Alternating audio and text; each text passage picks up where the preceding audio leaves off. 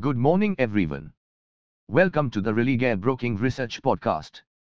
In this podcast, we bring you the equity market outlook.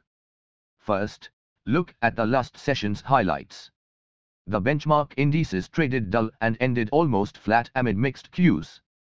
After the initial downtick, the Nifty spent the entire day in a narrow band. However, the tone was on the positive side, thanks to buying select index majors.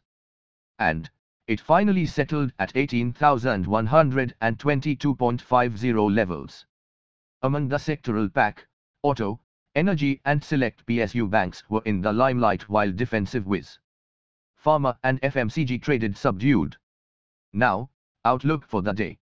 Indications are pointing towards a range-bound trend to continue in Nifty, and we expect stock-specific moves to keep the participants occupied, thanks to the scheduled expiry of December month derivatives contracts. Besides, the broader indices are also showing some stability, so participants can selectively look for buying opportunities. Finally, comes the list of stocks to watch for the day.